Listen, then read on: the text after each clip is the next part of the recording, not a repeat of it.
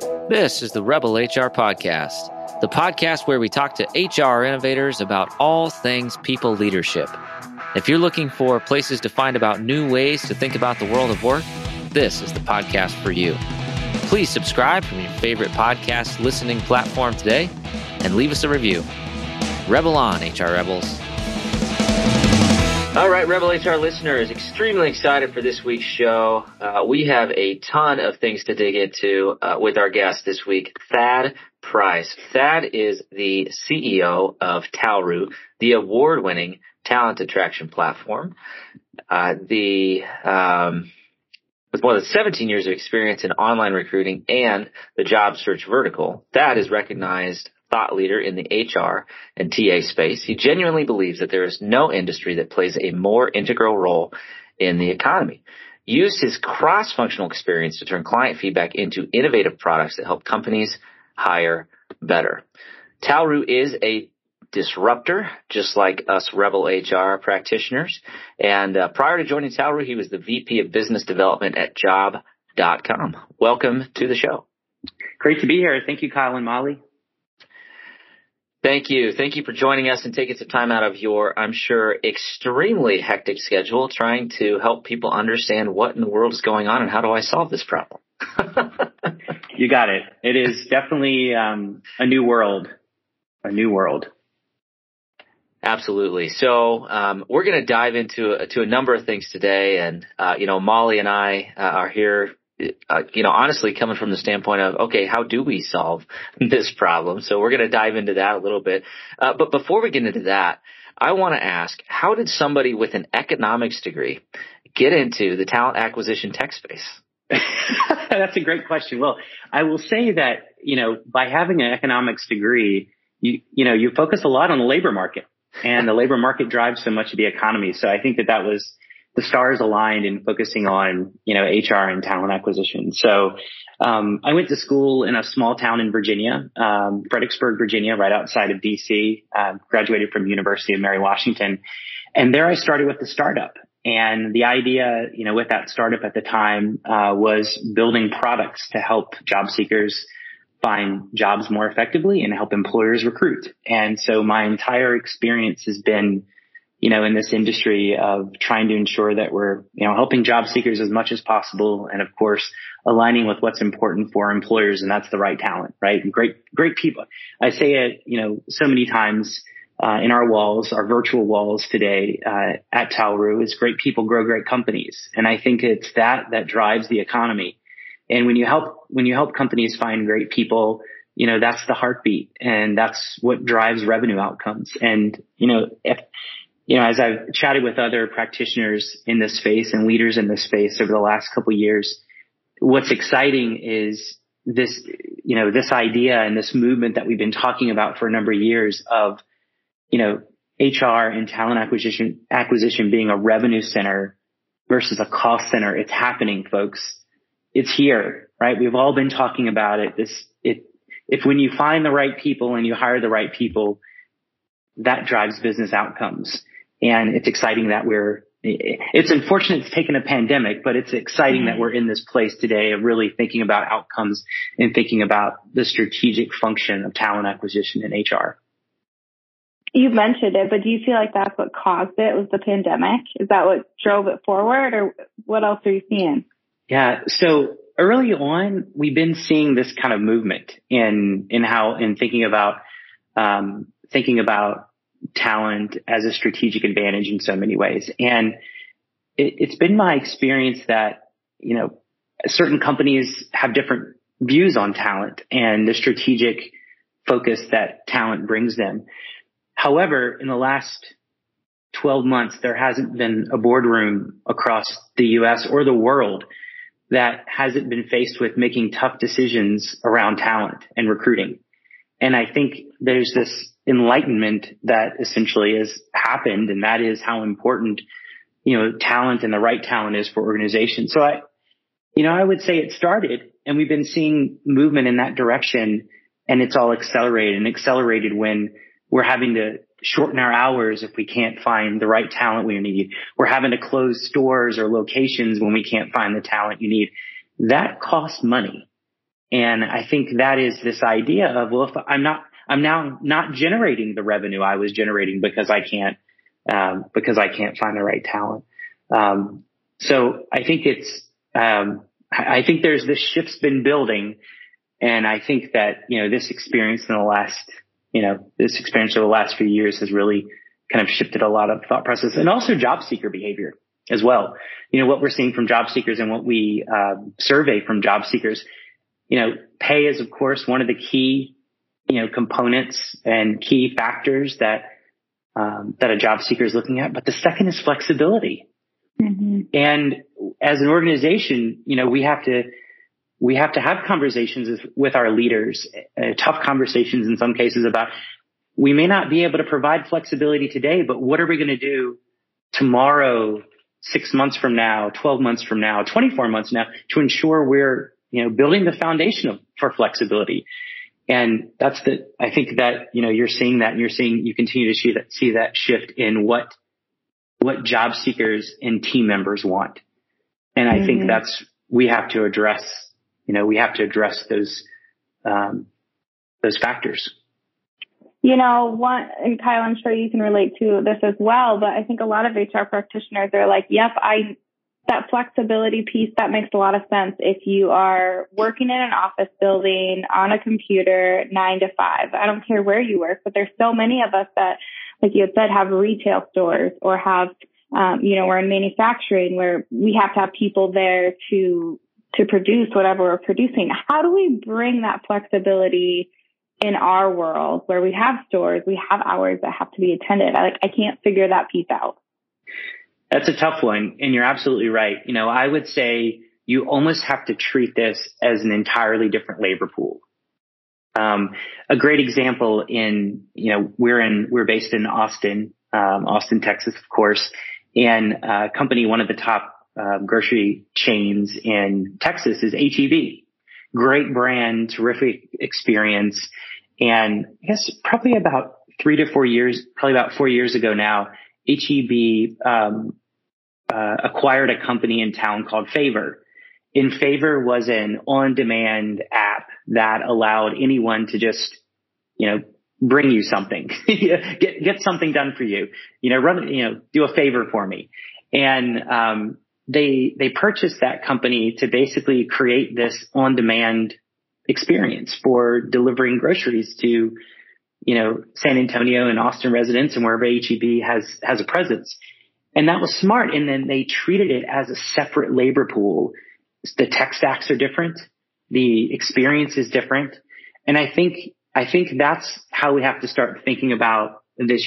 I would encourage businesses to almost, try to A/B test different technologies and different services to try to reinvent what this looks like tomorrow, and what the future looks like for an individual business, because every business is different. Mm-hmm. But I think if you have this North Star of, we have to get to a point where people can have flexibility. I think first is getting that buy-in, and then trying to figure out, okay, how can we incubate a different process, that we could potentially use to be effective in the future to embrace the idea of flexibility. And I think a lot of the businesses that I've seen, another great example is Target.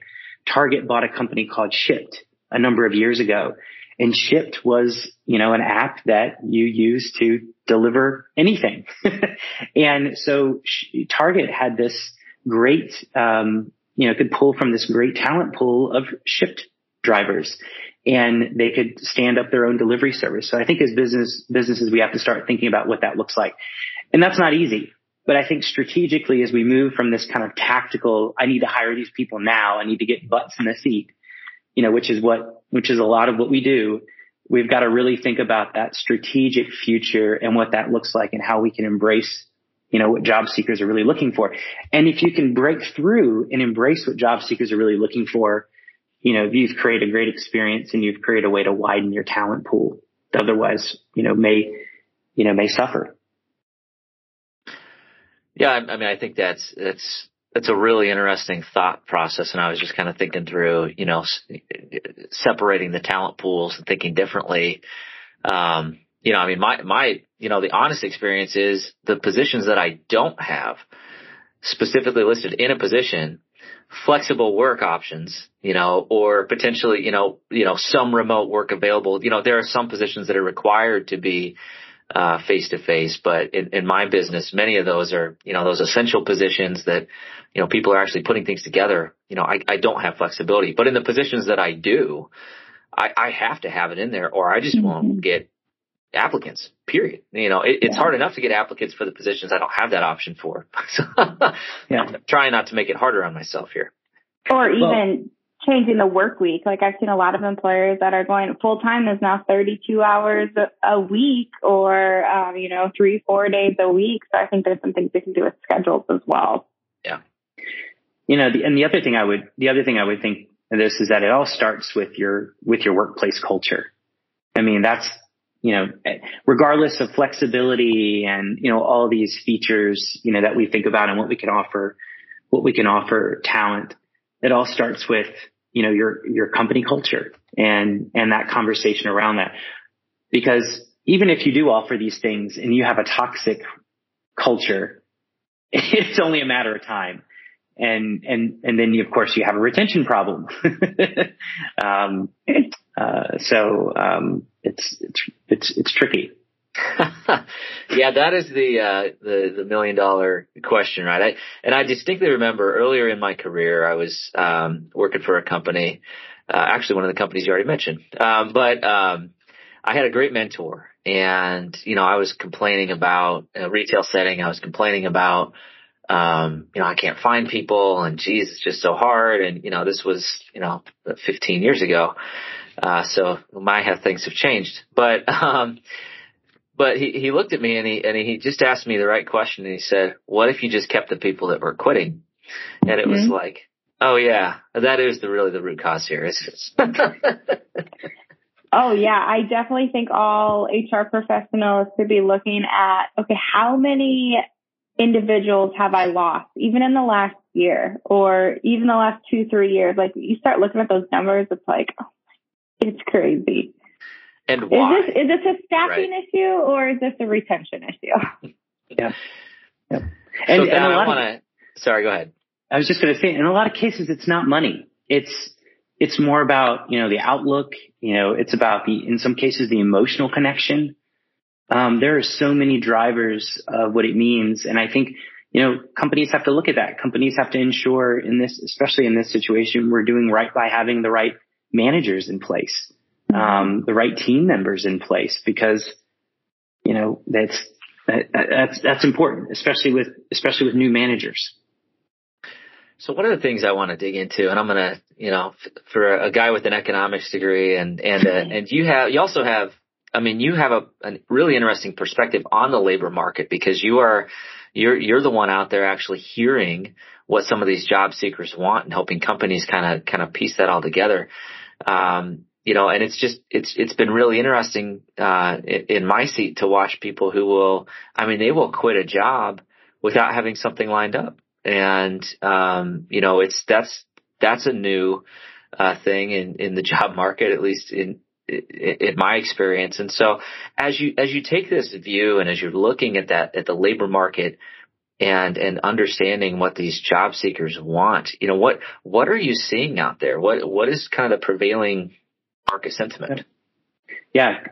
So when we started looking at the labor market and dissecting what was happening and, why employers are having problems finding talent now, more than ever in many cases, there are a couple things that we're seeing. The first is in the last probably 12 to 24 months, we've seen a large amount of baby boomers simply retire, more than we have in the last, 3-4 years. And the reason is this kind of rational behavior of my house is worth more than it's ever been worth. My 401k is somewhat plentiful, and I'm just tired. I'm tired of having to deal with everything going on. And so I'm out, right? I'm out, and I'm going to reset my lifestyle if I need to, and I'm retired. And so that was the first kind of shock, I would say, that we've been seeing from a labor market perspective. And I will say, I don't think there's one of these things we can absolutely point to, but it's a lot of things that are acting together. And so I think that's one of them. The second is this idea that I was sharing earlier about flexibility. So if you think probably 4 to 5 years ago, there was a movement, there'd been a movement in the labor market, for some, into some of the marketplaces. And what I mean by that, Uber and Lyft and, what's referred to is kind of the gig marketplaces were forming. And people were working when they wanted to work, and they can turn on the app when they wanted to work and turn off the app when they didn't want to work. And I had been watching because I believe that there was this impact to a certain section of the labor market by these marketplaces. And so suddenly then you had the pandemic where companies like DoorDash, Grubhub, I mentioned Favor in Texas, just Instacart just had a surge in demand and changed how consumers behaved. I think of my mom and dad. They never used a delivery app before, but they haven't been to a grocery store now. They're in their mid 60s. They haven't been in a grocery store for almost 2 years now. And that's a forcing function that changed the way that buyers behave. Well, with that means there's more orders coming through these marketplaces, and there needs to be labor to be able to support those orders and deliver those orders. By the way, in that situation as well, you're somewhat socially distancing through being your own boss, working through the app. Yes, you're going in to pick up food or orders, but it's definitely different than what those folks may have been doing otherwise, right? From a distancing perspective. So, if you think that the key for job seekers is I want flexibility, and now suddenly there's a lot more demand in these marketplaces to deliver goods and services, then you have a new way in which you're working. And, when you're thinking about those hourly roles, let's say now you have a new competitor that maybe didn't exist before and is growing. And so I think that that's the second thing that is, that's creating, some challenges. And the third is just, I would say, all of the activity, the increase in demand, consumer demand has just created an entire increase in jobs, and people have the power of choice, more choice than they've ever had. And I think those three, kind of three ideas are what's driving what we've been seeing from job seekers over the last probably 12 months. Yeah, it's fascinating that, I'm thinking about the context of, the kind of the gig economy. If I just think about this personally, so my wife's job went fully remote in the midst of the pandemic. They actually closed the local office building. Well, they're not going to reopen that office building. They just saved a bunch of money. And oh, by the way, they saw, revenue and profits increase. So why in the world would they quit doing what was working? Right. Mm-hmm. And I will tell you as well that there's no way my wife's going back into an office right now. If they were to come back to her and say, you need to go back to an office, she'd be like, okay, I'll go work for the competitor that doesn't make anybody go back to the office. Right. And so it's the marketplace has just totally shifted. And, Molly, you are in the retail space, and you're certainly, I would say, competing with the gig economy. What have you seen? Yeah, we've seen just that. We've seen a lot of people have a lot of choices.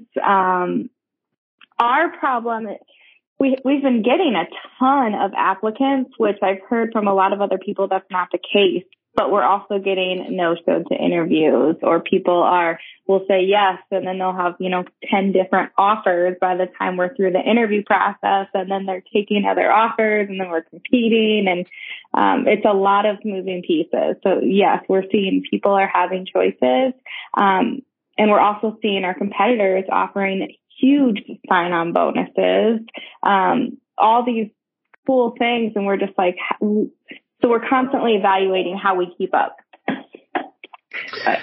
I like to think of this idea of the there's this idea of the clearing wage, which is the wage in which you need to pay in order to be effective with whatever else is out there in the market. And I like to think of that now as the clearing opportunity, because I think that the expectation of pay is still important on the minds of job seekers, but I think they've reset work-life balance, to be essentially more important in some cases than pay. Mm-hmm. And so I think this idea of clearing opportunity is like, what does the path look like? What type of flexibility will be provided to me? I think all of those things are now more important to job seekers than ever before. And I think that's just because of, what we've all experienced over the last few years. For sure. And we've cut our hours down a little bit to provide some more of that balance, getting people out of there early as much as we can do in retail anyway. But we're also seeing where people have a set wage in their mind. And it's always the same wage. So I definitely know that's what's out there. Our challenge, we're commission based as well. So we have a base wage and then commission, and it creates a little bit harder challenge to get people to understand, especially if they've never worked off of commission, to like what their potential is. So at our level, we're almost selling an opportunity, right? Absolutely. So that's a great segue, Molly, because I want to dig into something with you, Thad, and I know that you've done some content, and part of Talroo's focus is getting companies to think in this way. But how can we, as recruiters, start to think like marketers and start to capture the hearts and minds of these job seekers that have all the power and authority to make whatever decision they want as it relates to where they work? Great question. I think there are a couple of strategies. The first strategy that I would say, more of a low tech strategy, is how quickly are you responding to your applicants? When we think about this, it's just applicants are like a sales and marketing lead today. And there have been a number of studies about when you leave a lead and you don't contact the lead as fast as possible, there's a deterioration of impact and value. I think I forgot what the actual number is, but there's an order of magnitude of ensuring that within the first couple hours when someone, submits a sales lead, you're contacting them. The same should be for applicants, because, they have more choice than ever, and it becomes challenging. And that's challenging for a lot of recruiting teams out there because of everything else that's asked. And so it's a tall order, right? It's easier said than done. It's a tall order. And so I always encourage customers to think about little things like, can we beef up our autoresponder? Do we have an autoresponder on? Can we work with our IT teams to set an autoresponder to an email address where someone is applying? Are there ways that we can look at our competitors and, dig into maybe what job seekers are sharing on Glassdoor, for an example, and call those out in the autoresponder, just as like simple things. Like if someone is saying, this company doesn't have flexibility and you do offer flexibility, then you should call it out, because that people are, looking and making a lot of different choices, from a rational behavior standpoint, if we know it's important for people. So I would almost think of it as in sales and marketing, what you typically do is you build battle cards. And the battle cards are, is like a simple PowerPoint that, you just you look at your competitors and you basically pair up your features with, their features so that you have some talking points. And I would encourage all companies to do that. I would encourage all companies to think about, okay, who am I competing for talent? And how can I have a focused effort around what's important? What am I learning? What can I gather? And how can I ensure that I'm selling those key pieces that my competitor may not be selling or may not be offering in those conversations indirectly? So, I think the idea of like talent battle cards and autoresponders and all these things that we can do to help connect with the candidates may be a way that is not adding another tech stack to the already complicated, talent acquisition suite.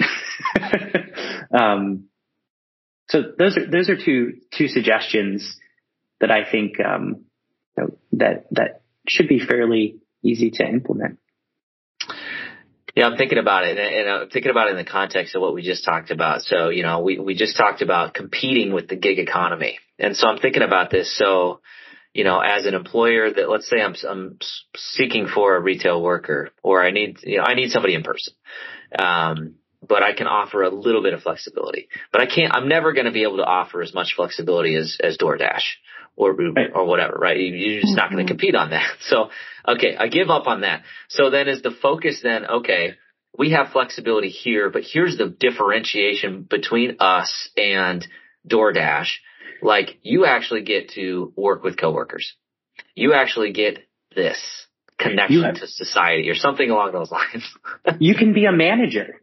You can, there's upward mobility here, right? Yeah. All of those things that are important because, if someone is just looking for a transactional relationship, I'm not sure if that's, that may get you to a certain extent, but I think that a transactional relationship isn't necessarily what all companies want. I think companies want someone that is going to, someone that's going to dig in, build their career, aspire to be more than what they are and work hard to get there.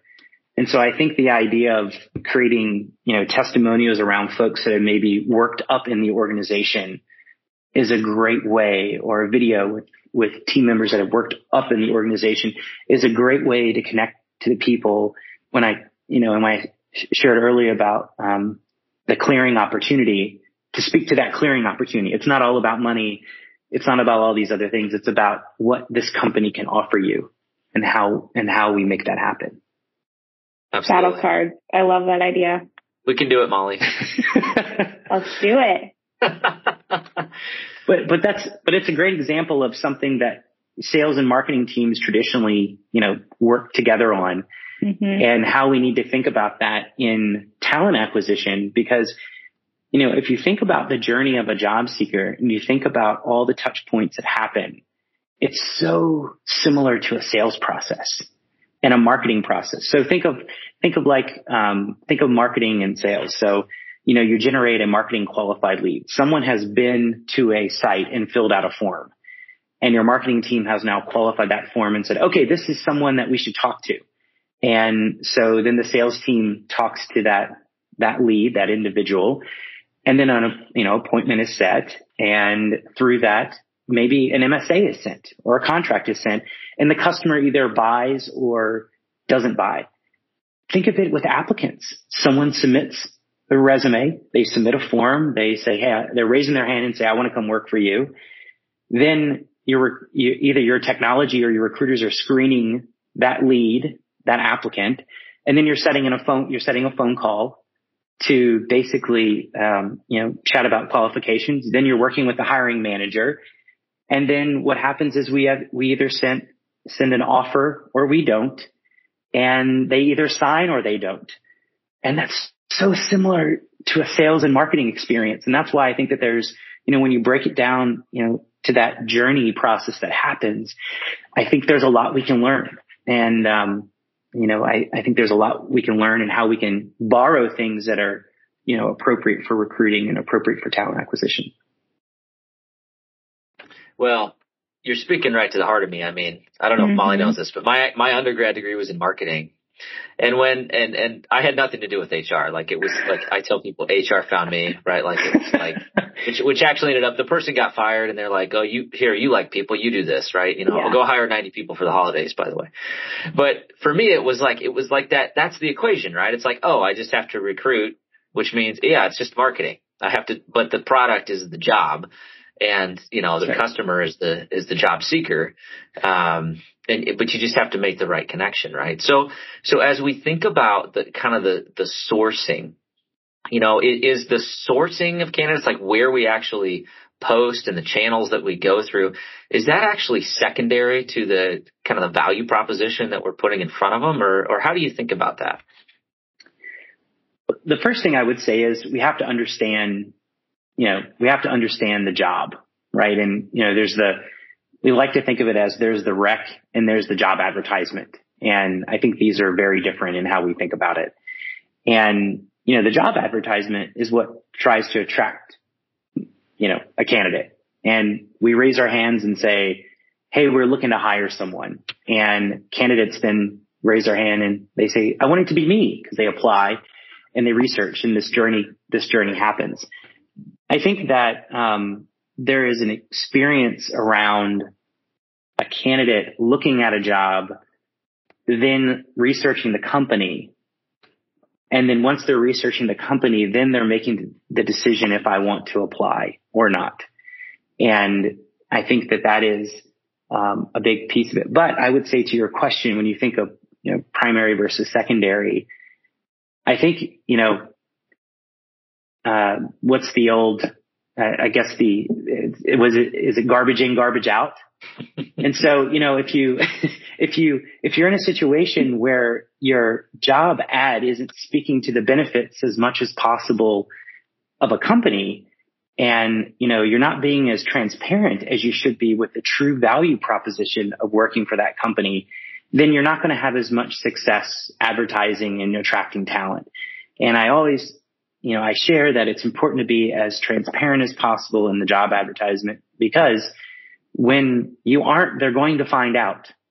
They're going to do their homework. They're going to research. They're going to ask friends. They're going to, try to research your company. So it's just important to just be as transparent as possible in the job ad. And then once you're in a situation where you feel like, okay, Kyle, going back to your marketing days, this is my ad copy, right? So This is the ad copy that we want to showcase, and this is how we want to ensure that we're aligned. Then you can start kind of the idea of, all right, where am I going to source?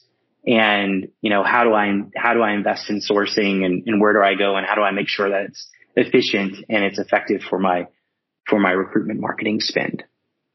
I think that's so right. And to circle back to where we began this conversation, if that transparency isn't there and people don't have a realistic job preview and they've been sold something, for lack of a better term, and then they get there and it's not what they thought they were buying, guess what? They're not going to stick around very long. You've just tarnished your image and your integrity in their mind. And very, very well said. Mm-hmm. So that being said, like I think I said before I hit recording, we're not even going to scratch the surface on some of this stuff, because this is all I'm just totally nerding out right now. But you are the CEO of an extremely busy HR recruiting tech solution. So we are going to shift gears and go into the Rebel HR flash round. Question number 1. What is your favorite people book? I would say my favorite people book as of late or any deal. I would say probably I'm going to go with a time-honored classic, and that's 1 Minute Manager. So just a time-honored classic is one of the first books, when I was managing folks that I read, and there are so many keys to that, to that book that you can use in your everyday life. So it's a classic for me. All right, perfect. I have actually not read that book, which I'm kind of ashamed to admit, but it's good. I got to put it on the list. I've heard good things. Question number 2, who should we be listening to? Well, as I said when we were talking earlier, we should all be listening to our partner, and that's always the case. Add a little humor to this conversation. Mm-hmm. But, I think that an individual that I listen to a lot is Branson. And I do that, Richard Branson, because there's a good balance between performance, and I think there's a good balance between performance, humility, and an emotional connection. And from a leadership perspective, I think that's so important more today than ever. And the connection to the team members. So, I really think that that's, important. I'm reading another book right now, about, that was, a based on Netflix. And I think the name of it is, I actually have it right here. No Rules, no rules Netflix. And, it's the idea of reinvention of Netflix and, what happened when they moved from DVDs to streaming and what it is today. And, the focus on building a high performance culture. And I think that's really important, but you have to ensure the emotional connection to your team members when you're moving in that direction to a high performance culture, or you're moving fast, or you're leading the charge and you're focusing on innovation. It's so important to have that connection, because you can lose that. When you lose that connection to your team members, I think you lose a lot from a cultural perspective, an organization perspective. So, that's one of the reasons why I think he's an interesting character. Plus the he's a space cowboy. Right. That's pretty cool too. Even for that, that's just super cool, right? I can't say that. All right. Last question. Want to make sure that our listeners can get connected and learn more about yourself and Talroo. So how can our listeners connect with you and learn more? You can connect with me on LinkedIn. Feel free to, connect, ask questions. You can check us out at talroo.com. Happy to share more about our story. Or you can just send me an email at tprice, Price, at talroo.com. It's been great to be here this afternoon. I really appreciate it. Wish you all the best. Thank you so much. We will have all that information in the show notes. So open up your podcast player, click in, check it out. It's Talroo. It's TALROO. .com. A bunch of great stuff on there. They do have a lot of solutions for some of the things we were talking about today. So I'll give you that final plug. Thad, thank you so much for spending some time out of your busy schedule to talk to us. And Rebel on, HR Rebels. All right, that does it for the Rebel HR podcast. Big thank you to our guests. Follow us on Facebook at Rebel HR Podcast, Twitter at Rebel HR Guy, or see our website at rebelhumanresources.com. The views and opinions expressed by Rebel HR Podcast are those of the authors and do not necessarily reflect the official policy or position of any of the organizations that we represent. No animals were harmed during the filming of this podcast. Baby.